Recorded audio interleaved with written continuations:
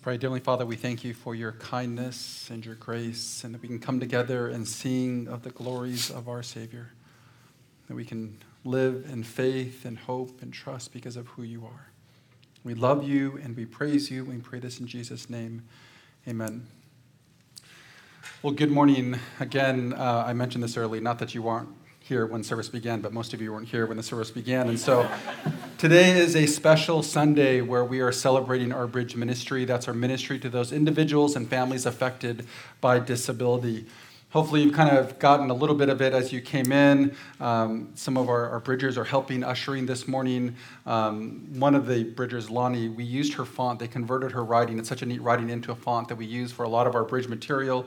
It's little things like that, but really we want this whole morning to talk about who we are as a church family and how we can love them. If you're visiting, maybe you're asking, why spend a Sunday focused on something like this? Well, we're in a series on the Cruciformed church. The picture being that we must be a people shaped by the message of the cross to show the love of the cross. And this morning, we wanted to show one way that we just live that out. In other words, what does it look like as a church family to be shaped by the message of the cross and then to show that love to others? It means that we embrace one another, and especially those individuals and families affected by disability. So to begin our time, we wanted to show a video of our Bridge ministry. It was put together by Jared Ho, and the music is sung by one of our Bridge girls, Piper. And then after that, Pastor Wayne will come up and kind of give an overview of what the ministry is about. All right, hi, everyone. My name is Wayne. I'm the pastor of our family ministries here. It's hard to kind of go after that video, but I will try. One of our hopes this Sunday is, as Pastor Kim mentioned, to continue to grow together as a church family and to see the various ways that we can minister to and also be ministered by our Bridge families. So I'll just be spending a couple minutes sharing about some of the different means of encouragement that we have in our Bridge ministry, many that you were able to get a glimpses of in the slideshow. And we hope that this would allow you to know how to continue to get involved and be up to date with our Bridge ministry. The first is our monthly newsletter that we started last fall. It's headed up by our volunteers, Jessica Choi and Caitlin Ho, and distributed to all of our Bridge volunteers and families. We usually have a testimony written by a Bridge parent or one of our Bridge volunteers. This was a testimony written by one of our moms, Vera Christian, and another one by one of our core volunteers, Zach Chen. We'll also highlight one of our bridgers and one of our shadows so that our volunteers and families can continue to get to know one another and learn about each other's interests and hobbies. Here's a great highlight of Walter, and we also have a great one of JJ. Sometimes our family will just read through these newsletters together and spend time praying for our Bridge families. They're always super encouraging, filled with funny stories, great memories, and messages of hope. If you're interested in receiving these newsletters, you can go ahead and email bridge@lighthousekouthbay.org. Another one of our ministries in Bridge is what we call Bridge Blessings. This ministry is spearheaded by Chrissy Kobata, one of our core volunteers, and it's a simple and fun way for our church family to connect with and encourage our bridgers outside of Sunday ministries. Periodically, we'll have sign-ups to be part of this, and basically we'll just ask our Bridge parents, what are the ways that we can bless their kids in this current season?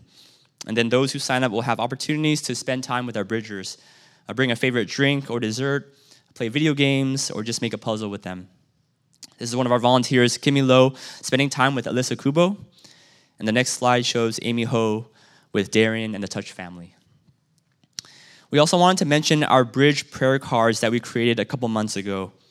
This is an example of a prayer card with Travis and the Sun family. And this is just a way for those who want to be in prayer for our Bridge families to know how to be praying for them. So if you've received a prayer card from our Bridge family, we encourage you to be praying for them and following up with how you can support and care for them in this season. For our Bridge parents and other family members affected by special needs, we have periodic gatherings and fellowship times for them as well. Gina Hubert and Kim Sun oversee the ministry for our Bridge moms and sisters called Anchored. And we also have a men's ministry that we more recently started up, and we don't have a name yet, and so we just call it Anchored for Men. right? I know, very creative. But we hope to build on it and think of ways to encourage the Bridge dads and brothers.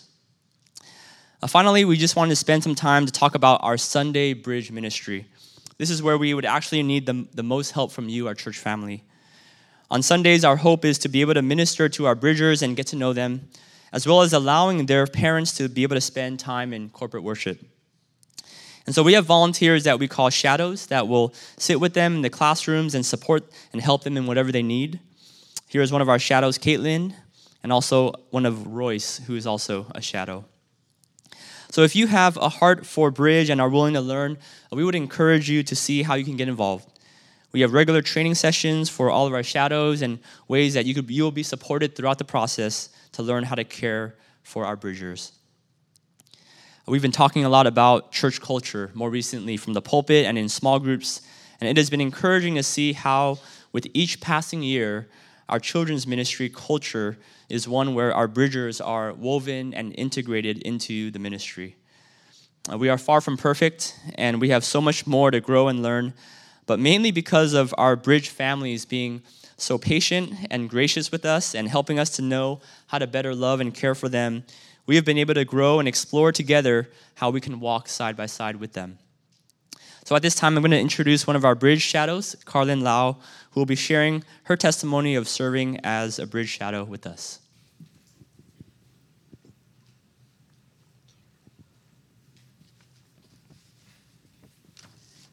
Good morning, Lighthouse. I'm honored to share my experience as a Bridge shadow with you all today. After I became a member of Lighthouse, I was eager to start serving in a ministry. Children's ministry seemed like a good place to start because I love working with children, and I have previously taught Sunday school and VBS classes before.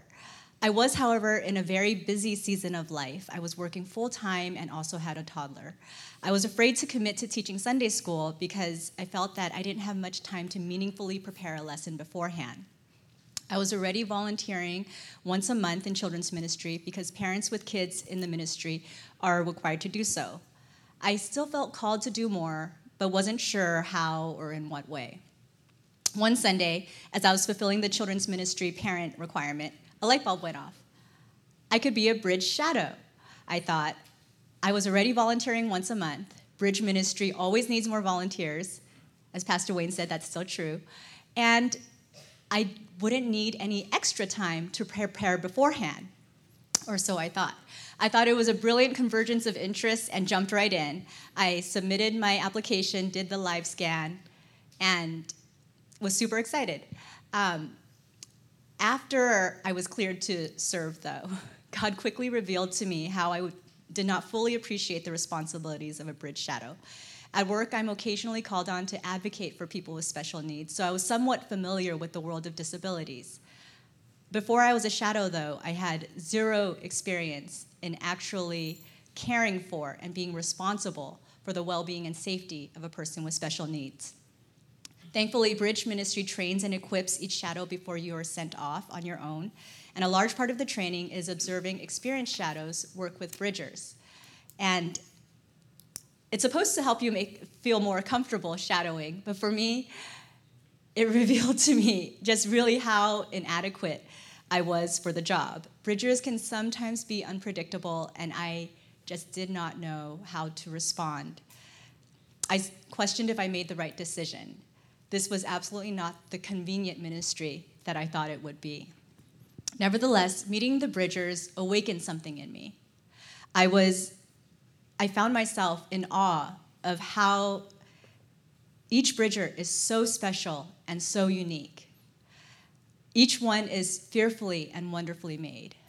Observing the shadows lovingly serve the Bridgers was just so beautifully inspiring for me that it made my heart yearn to want to be part of these pathways of grace. I decided to trust that God can use me despite and perhaps because of my shortcomings. It reminds me of when Paul writes in 2 Corinthians 12:19. But he said to me, "My grace is sufficient for you, for my power is made perfect in weakness. Therefore, I will boast all the more gladly of my weaknesses so that the power of Christ can rest upon me." Brothers and sisters, I share this all with you to encourage you to also consider shadowing. You do not have to be professionally trained or be super holy with the purest of intentions. I was neither of those things. But God can use you, whatever life stage you are in or whatever life experiences you have, as long as you make yourself available. I remember how nervous I was the first time I shadowed on my own. I didn't have to spend time preparing a Bible lesson beforehand, but I did spend time poring over the Bridge books, where we maintain background information, family updates, and tips on how to serve the Bridgers. I also found myself on my knees, anxiously beseeching God to help guide me in meeting my Bridgers' needs. God was good. He went easy on me that week, and everything went smoothly. And through the years, I've learned tools and techniques on how to better serve the Bridgers from the Bridge Corps and also from Bridge parents themselves. I will also tell you, though, and I'm not proud of this, but I have lost control of a Bridger before. Several people had to step in to help when I didn't know what to do, and it was very humbling. So please also know that if you serve, you are never going to be completely alone. There will always be somebody to back you up. So, brothers and sisters, despite my inadequacies and misguided intentions becoming a Bridge shadow, God has really used this to be a tremendous experience and blessing in my life. I thought that it would be the ministry that would be least disruptive to my life, but instead, God's used it to transform it. Now, I can't help but think of and pray for Bridgers when I'm at the grocery store and I see their favorite crackers, or when I'm shopping and I see their favorite pens or activities. I continue to marvel at how incredibly God has created each of our Bridgers, and I also continue to be challenged to trust God every time I shadow. So, my dear brothers and sisters, if God can use me to serve our brothers and sisters with special needs, he can use you also. Thank you.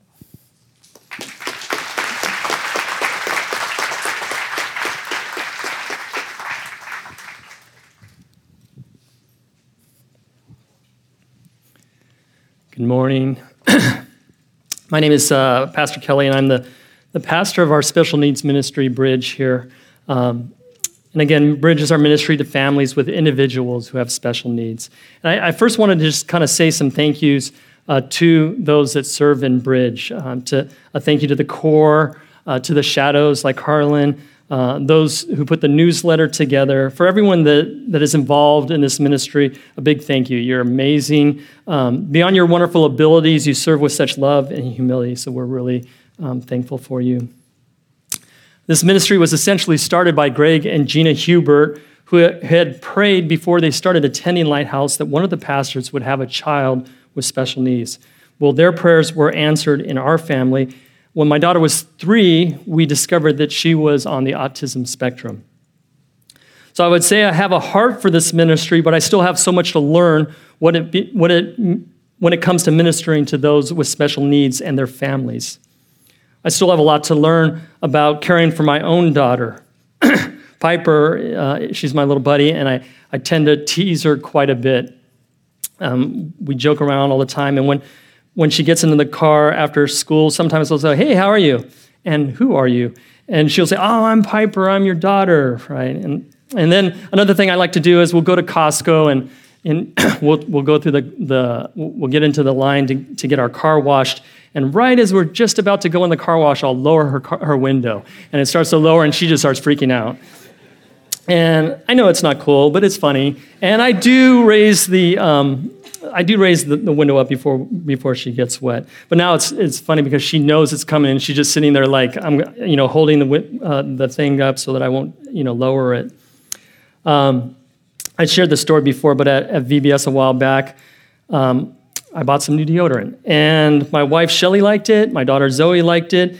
And when Pip caught a whiff of it, she did not like it. And she made that abundantly clear to me. And it wasn't just the first time I put it on. It was all the time. She told me how bad it smelled a lot. I asked Shelly, should I change it? And I thought maybe it was her autism, because those with autism can be sensitive to smells and sounds. And Shell wasn't too concerned about it. But when my deodorant finally, ran out. Piper and I were in the store, and I was like, hey, how does this one smell? How does that one smell? And she said to me, paraphrase, I actually like your deodorant. I've been playing a long joke. And I'm like, what? She didn't play me for like 3 months. She'd been messing with me. Here I thought I was being sensitive to her needs, and she was playing me. Again, I still have a lot to learn.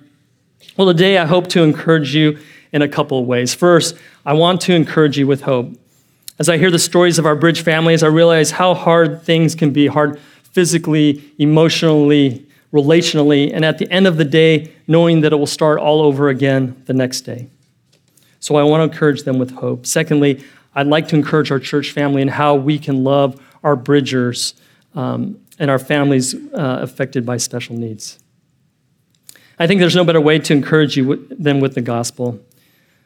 Well, today is a continuation, as Kim mentioned, of the theme that we've been going through for about a month called the Cruciformed Church. And a Cruciformed Church is a church shaped by the cross of Christ, and we want to continue to look at how the gospel shapes our lives in terms of loving those with special needs and their families. Pastor Kim mentioned at the beginning of this series that the Cruciformed Church is shaped by the message of the cross to show the love of the cross. I want to think about how the gospel brings us ultimate hope and can really shape the way we love and serve our Bridge families. Our passage today comes out of the book of Hebrews chapter 10, verses 23 through 25. Now, Hebrews is a letter written to the Jews within the church. And some of these Jews were saved, others were not. The Jews were still holding on to the legalism and ritual and ceremony, kind of the outward things of Judaism at the time. And part of the struggle is that they didn't know where Christ fit into it all. The author of Hebrews is trying to show them in this book the superiority of Christ. One author suggests the main theme of Hebrews could be summed up by Hebrews 8:1. And it says this, we have such a high priest, one who is seated at the right hand of the throne of the majesty in heaven. Now that same author writes, here's the whole summary of Hebrews in one sentence. Ours is the high priest of high priests, and he's seated. His work is done, completely finished for all time and for us. So what is that finished work? Well, right before the text we are going through today, the author gives this mini proclamation of the gospel, the finished work of Jesus.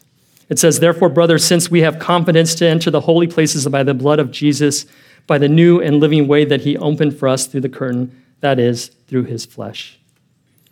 Now, this has a lot of wording that might be a little confusing, but it would have been familiar to the Jews in that day. And essentially, the writer is saying that because of Jesus' death on our behalf, we can come into God's presence. This passage talks about his blood and his flesh breaking down the barrier of sin that exists between us and God, opening us up to a new life in him. One thing that is true of all of us, that's true of all people, is that we are sinners. Sin is rebellion against God, failing to love him as we should. Sin eternally separates us from God, from the God who made us. And there's nothing we can do about this separation from God. And ultimately and justly, our sin deserves death and punishment. But where we could do nothing about this broken relationship, God could. In love, God sent Jesus to earth to live the perfect life we could not and die on the cross for the sins of all who would place their faith in him. His death was a cruel physical death at the hands of men, but Jesus also absorbed the wrath of God on our behalf. He was punished for us. Jesus then rose from the dead, overcoming sin and death. And if we place our faith in Jesus and his finished work on the cross, our relationship with God is mended. Again, verse 19 says, we have confidence to enter the holy places by the blood of Jesus. We get to enjoy him in this life and for eternity. If you're not a believer, we are thankful you are here. And this is our greatest hope for you, that you would come before the holy God that created you and seek his forgiveness and trust in him. If you have questions about the gospel, I would encourage you to meet with one of our pastors after church. We'll be in the foyer at the standing tables with a coffee. This is the gospel. This is what is finished. And then we come to our text for today, verses 23 and 25, and it says this, "Let us hold fast the confession of our hope without wavering, for he who promised is faithful. And let us consider how to stir one another to love and good works, not neglecting to meet together, as is the habit of some, but encouraging one another, and all the more as you see the day drawing near." So the author talks about the gospel and then how the gospel bears fruit in a person's life. So our key idea today is this: the gospel gives us hope and moves us towards others in love. And specifically today, we'll see how the gospel works in the hearts of those who have been touched by disability. And I would offer that we are all touched by disability. If you're in this church, you're touched by disability. We are a family, and there are those in our family who have special needs. So let's think through what the Bible means for us, what the gospel means for us. First, the gospel people have a great hope. Gospel people have a great hope. We all have hopes, big hopes, small hopes. One of the hopes of my daughter, Zoe, is that she will stop being offered the kids' menu at restaurants. The other day, we were having lunch at Islands, and the server asked us how many kids' menus we would need, implying that Zoe, who is 20 and graduating in 3 months from college, would need a kids' menu. And I loved it, because I looked at her face, and it was smiling, and yet I knew she was raging inside. What are you hoping for? Verse 23 says, "Let us hold fast the confession of our hope without wavering, for he who promised is faithful." Again, this comes right after a text about the gospel and how we have this renewed relationship with God. We have salvation through Christ. For Christians, this is our great hope. But within this verse, it says we need to hold fast to this hope. We need to hold fast without wavering. So how are we able to do this? Well, right in the middle of the verse, it says "for." So after that will come our reason. For he who promised is faithful. I think the thing to always keep in the forefront of our minds is not just the promise, but the promise keeper. The word faithful means worthy of belief, trust, or confidence. We can have confidence because it is God who makes this promise. As the verse says, he is faithful. God can be faithful because he is powerful, he's in control, he's motivated by his glory and a perfect love for his own. Someone's promise is only as good as they are capable of making good on that promise. God is capable and will make good on what he said. We look at the gospel and all that God would do that we might be saved and brought into his family. This is hope. It's a promise that begins in the 3rd chapter of the Bible when man falls into sin and a Savior is promised. And then it continues with all sorts of twists and turns through the history of God's people, the Jews, culminating in the promise being fulfilled in the work and person of Jesus. The fact that God has made good on the most important promise gives us confidence that he will make good on every other promise. And Hebrews is literally littered with these promises. John Piper writes this: "Embrace your hope. Hold fast to your hope. Be a hope-filled person. Hope in God because God has made promises to you and he is faithful. He has promised to write the law on your heart," Hebrews 10:16, "and work in you what is pleasing in his sight," Hebrews 13:21. He has promised to remember your sins no more, Hebrews 10:17. He has promised that we will be perfected for all time by a single sacrifice, Hebrews 10:14. He has promised never to leave us or forsake us, Hebrews 13:59. And he has promised to bring good from all our pain, Hebrews 12:10. And so he keeps his word. We all need to be reminded of the hope we have. From the student before midterms to the pastor like me on a Saturday night before you have to preach. Bridge families, we know you need hope. When you're worn out by another therapy session, hospital visit, meltdown, hope in him. I think part of the problem is that we tend to put our hope in things that were never meant to carry our hopes. We look at it around the corner and over the next hill for the better circumstances. We put our hopes in the doctor or the good diagnosis, better grades, a fulfilling career, a spouse, successful children, friendships, a bank account.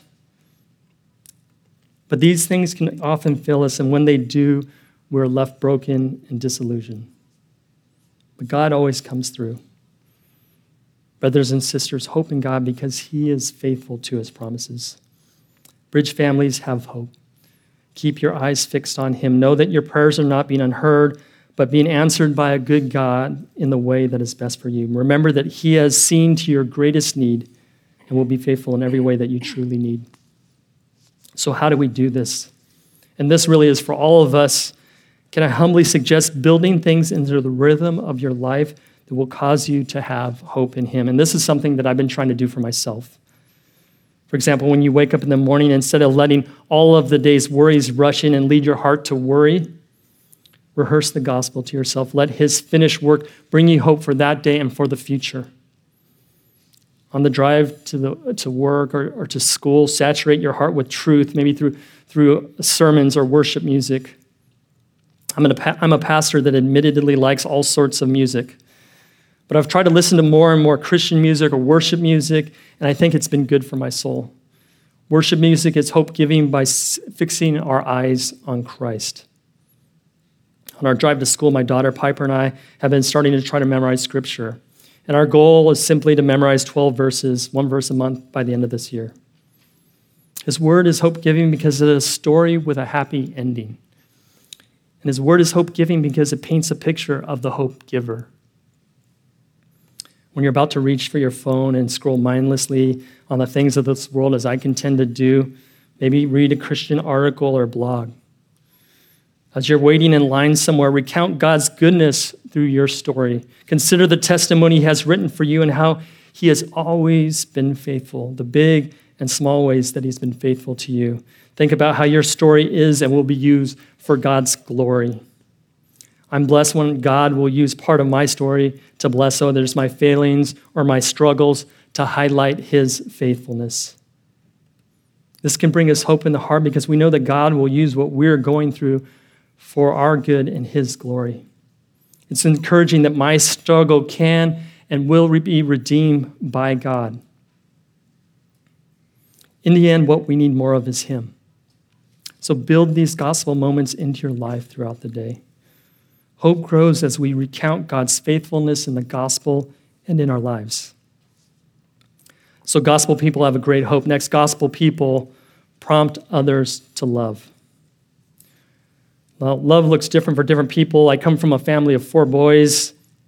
We didn't exactly sit around braiding each other's hair and talking about our feelings, but we were concerned for each other and interested in each other's life, but we just had a different way of showing it. I remember we made this rule that if God miraculously provided you with a girlfriend, we needed to hear it from you and not through the grapevine, through someone else. Well, when Pastor Kim started dating Jen, he failed to tell us.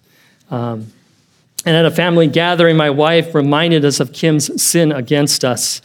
And so when he went out to the car to get something, we decided we were just going to jump him. And so Josh, my brother Josh, he took off his glasses. Jared starts stretching out. And when he came in, we jumped on him. But Kim is a horse, and I think he did more damage to us than we did to him. Different type of love for sure. Verse 24 says, "And let us consider how to stir one another up to love and good works." Remember, our motivation to love is because we have been shown an extravagant love in the gospel.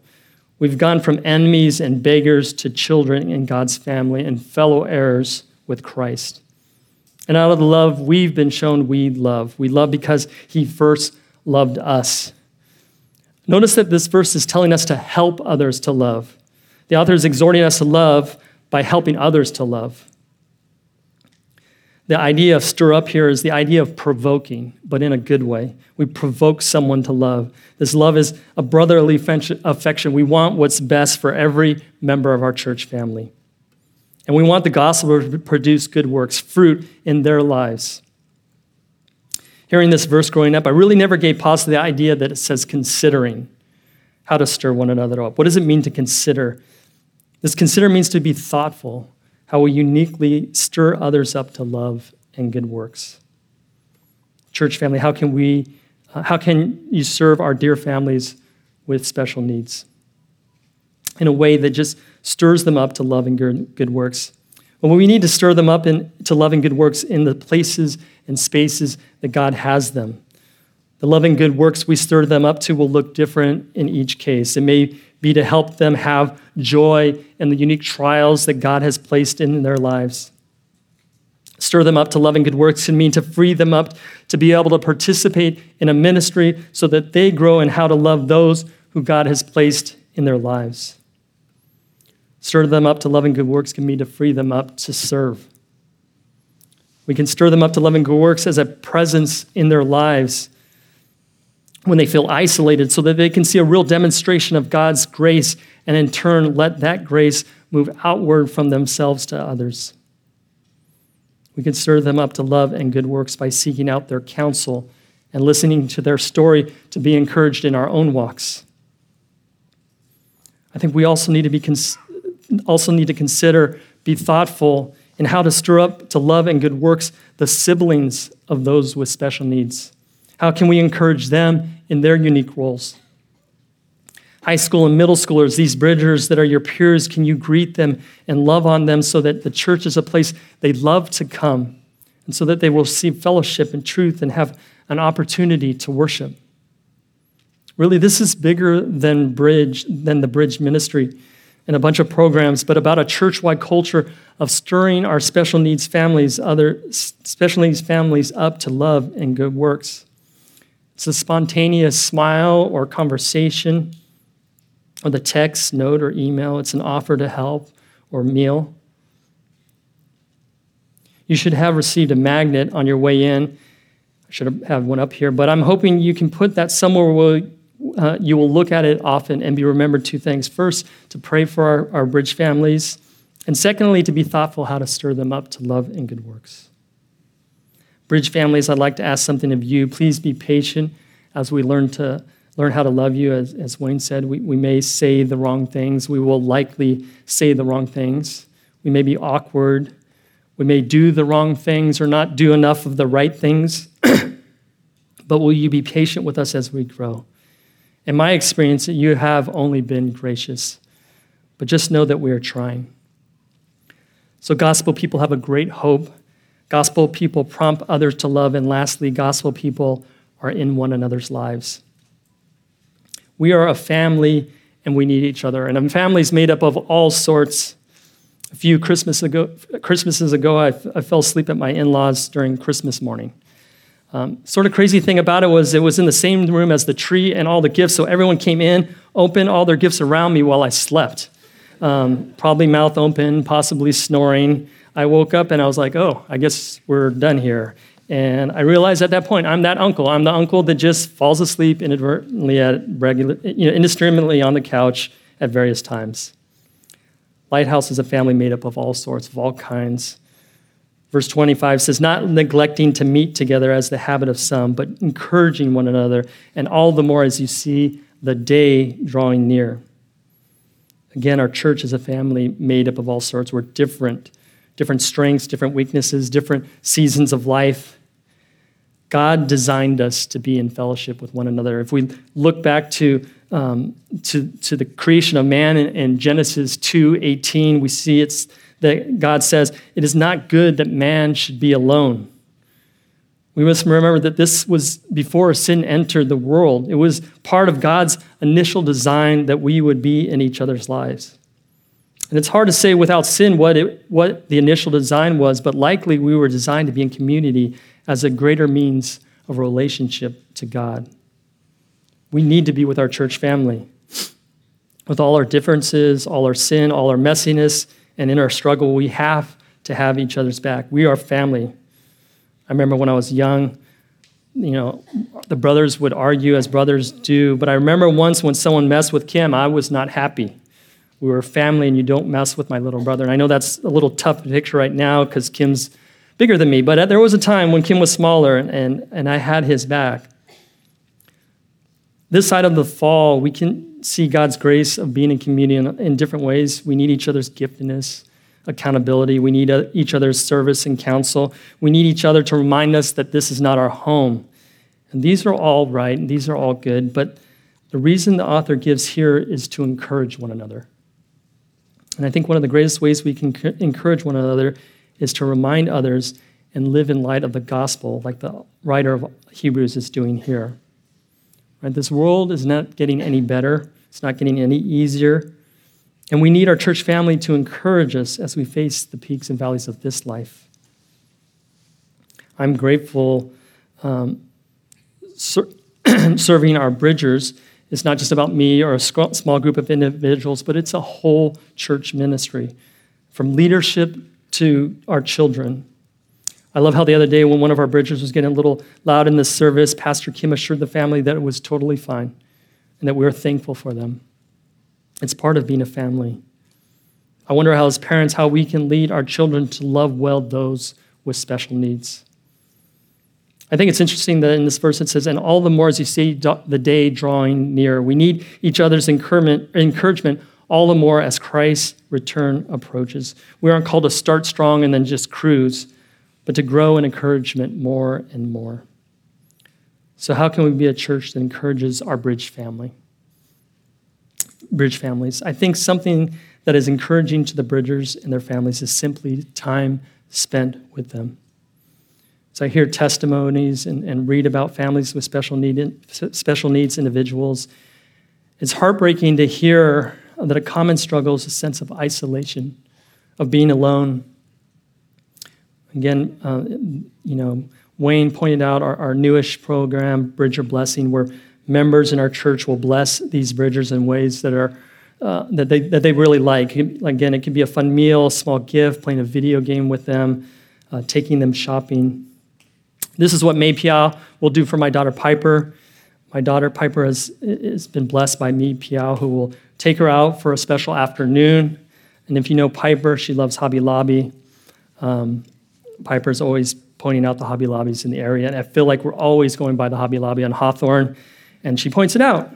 And again, I'll mess with her, and I'll say, oh, that's not Hobby Lobby, that's Hobby Lobby. That's something that's totally different. That's nothing to see here. But May will take her to Hobby Lobby, and then she'll take her to Raising Cane's, pretty much Piper's idea of the perfect day. What a beautiful picture what a beautiful thing just to be giving up just time and energy and resources to bless our bridgers. And even though I serve in Bridge, my family has been great recipients of the love and care of Bridge, and again, I'm so thankful for them. So gospel people have a great hope. Gospel people prompt others to love, and gospel people are in one another's lives. Before I close, I wanted to invite Tony and Monica Al up to share a bit about their journey with special needs. And in their story, you will hear the struggle, but you will also hear of how they needed the church family.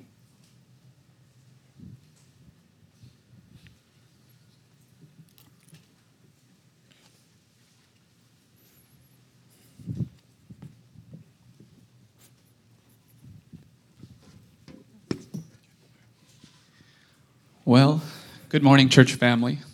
Second time's a lot easier. All right.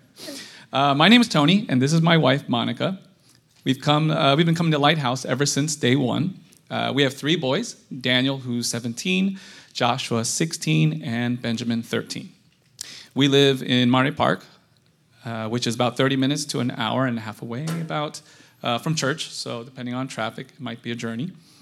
After our first child was born, we thought we'd be like most families. Play dates, family vacations, sports, the whole shebang. But in 2009, we found out our second son, Joshua, at 18 months, was diagnosed with autism. It was all unexpected and overwhelming. Oh, it's hitting. We knew we were not going to be the family that we envisioned. Our lives were basically turned upside down. We were scared. What will Josh's life be like? We were angry. Why would God put us through this? We were lost. We felt we didn't have anyone to turn to. None of our family and friends really understood or could relate to what we were going through. Soon after the diagnosis, our daily lives became filled with endless therapy sessions, PT, ST, OT, and any other Ts. The challenges consumed our lives while still having to care for our other two boys. Challenges like his diet of only eating carbs. For over 10 years, he has never eaten fruits or veggies. Challenges like being out in public. He began having screaming tantrums, which meant dinner in restaurants were nearly impossible because one of us would be in the van with Josh while the other ate with the other two boys and then rotate. In public, stares and looks that people gave us felt like we were the worst parents in the entire world and having to apologize for it. It was also a challenge not being able to travel on family vacations unless we were able to cook his food. And the happiest place on earth was enjoyed differently by our family. One of us would ride the Little Mermaid ride 13 plus times nonstop, while the other would take Daniel and Benjamin to the rest of the park. This did not include the challenges that Daniel and Ben experienced throughout their childhood, which included the amount of attention it took away from them in order to care for Joshua, such as letting Joshua have his way most of the time and not having a brother who could play with them the way they wanted. And then, of course, the challenges with church life. There were times during Sunday message, one of us would have to watch over Josh because he couldn't handle Sunday school. Fellowshipping out at restaurants for lunch after church was impossible.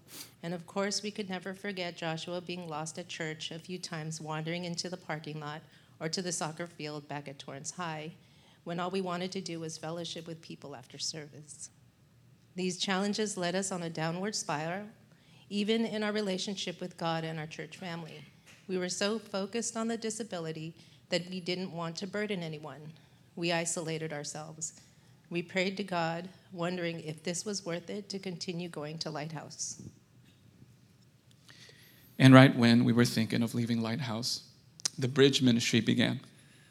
Hearing Gina and Greg's Hubert's story gave us another family that understood the struggles and know exactly what we were going through. We no longer felt alone. Their testimony, love, and support helped us see Joshua's disability as a God-designed ability. We realized that we were so consumed with how the world sees his disability that we missed the opportunity to see God's plan for him and our family. We found our hope in Christ, and we're reminded of God's love and faithfulness to our family. Well, since then, the challenges that we face are now seen as opportunities to grow in faith and for us to share the gospel. Instead of fearing for Joshua's future, what would it look like, or who would take care of him, we are reminded in Matthew 6:26, look at the birds of the air. They neither sow nor reap nor gather into barns, and yet your heavenly Father feeds them. Are you not of more value than they? We can trust that God will love and provide everything Joshua needs better than we ever can. We're still, again, faced with challenges. Joshua is still learning about social cues and personal space. He doesn't understand how his tone can change the meaning of his words. It might have been cute when he was younger, but now it's different now that when he's older. But we know the challenges will always be there. But it's Christ we are hopeful that God will see us through each and every day. So in Lamentations 3:22-23, the steadfast love of the Lord never ceases. His mercies never come to an end. They are new every morning. Great is your faithfulness. The Bridge ministry showed us that it's okay to let our church family into our broken lives and accept their love and support. I'm supported through the Anchored Ministry for Women Affected by Disability. And for Tony, he has the Bridge, it is Anchored for Men. On Sundays, we can focus on the message without having to keep Joshua occupied. Joshua's shadow takes care of him, goes over verses, and takes him to worship. On Fridays, he can be a part of youth group and learn about God. And lately, he's been even asking about baptisms. The Bridge ministry not only played an integral part in helping us find our hope in Christ, but demonstrated how to love the church in return because of how they showered us with Christ's love. As part of the church body, we are not limited because of our circumstances. We too can love the church. So we host a small group, which is a great way for us to have home court advantage in taking care of Josh while letting brothers and sisters love him in his element, and for us to love and serve our small group. And all of this is possible because of the church emulating God's love. So, in the beginning of our journey, we knew we were not going to be the family we envisioned, and we thought our lives were upside down. But all this time, we were exactly where God intended us to be. It just took us a little bit to realize it. God was slowly chipping away and refining us. But all we could look back then was at what we were losing, but only for God to reveal his great masterpiece that could only be accomplished by Jesus dying on the cross and taking our place and enduring the punishment that we deserve so that we can enjoy being with God for eternity. If we can offer any encouragement through this testimony, it's this. For Bridge families, you are not alone. We have a God who loves our children because they are his children. And you are part of the church body here. So let our church family love on you. Let them serve you. And for our church family, there are so many ways that you can show support to families affected by disabilities. And it all just begins with a conversation and just getting to know us families.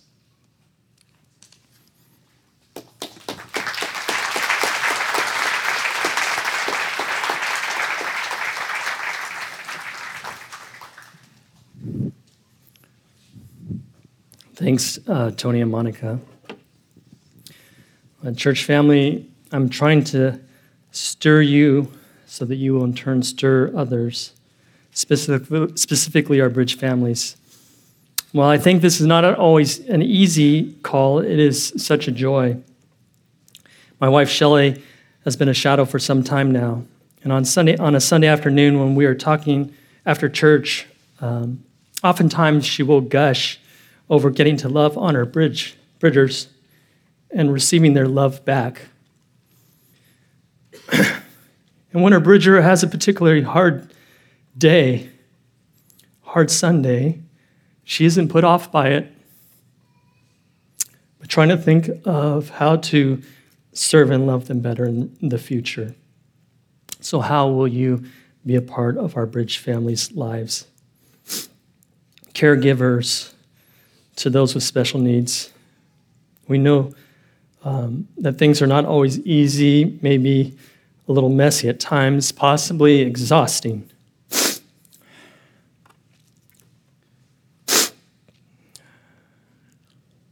We see you, and your lives stir our hearts up to love and good works. Your joy in the hard, your perseverance in the relentless, and your Christ focus through the uncertainty encourages our hearts.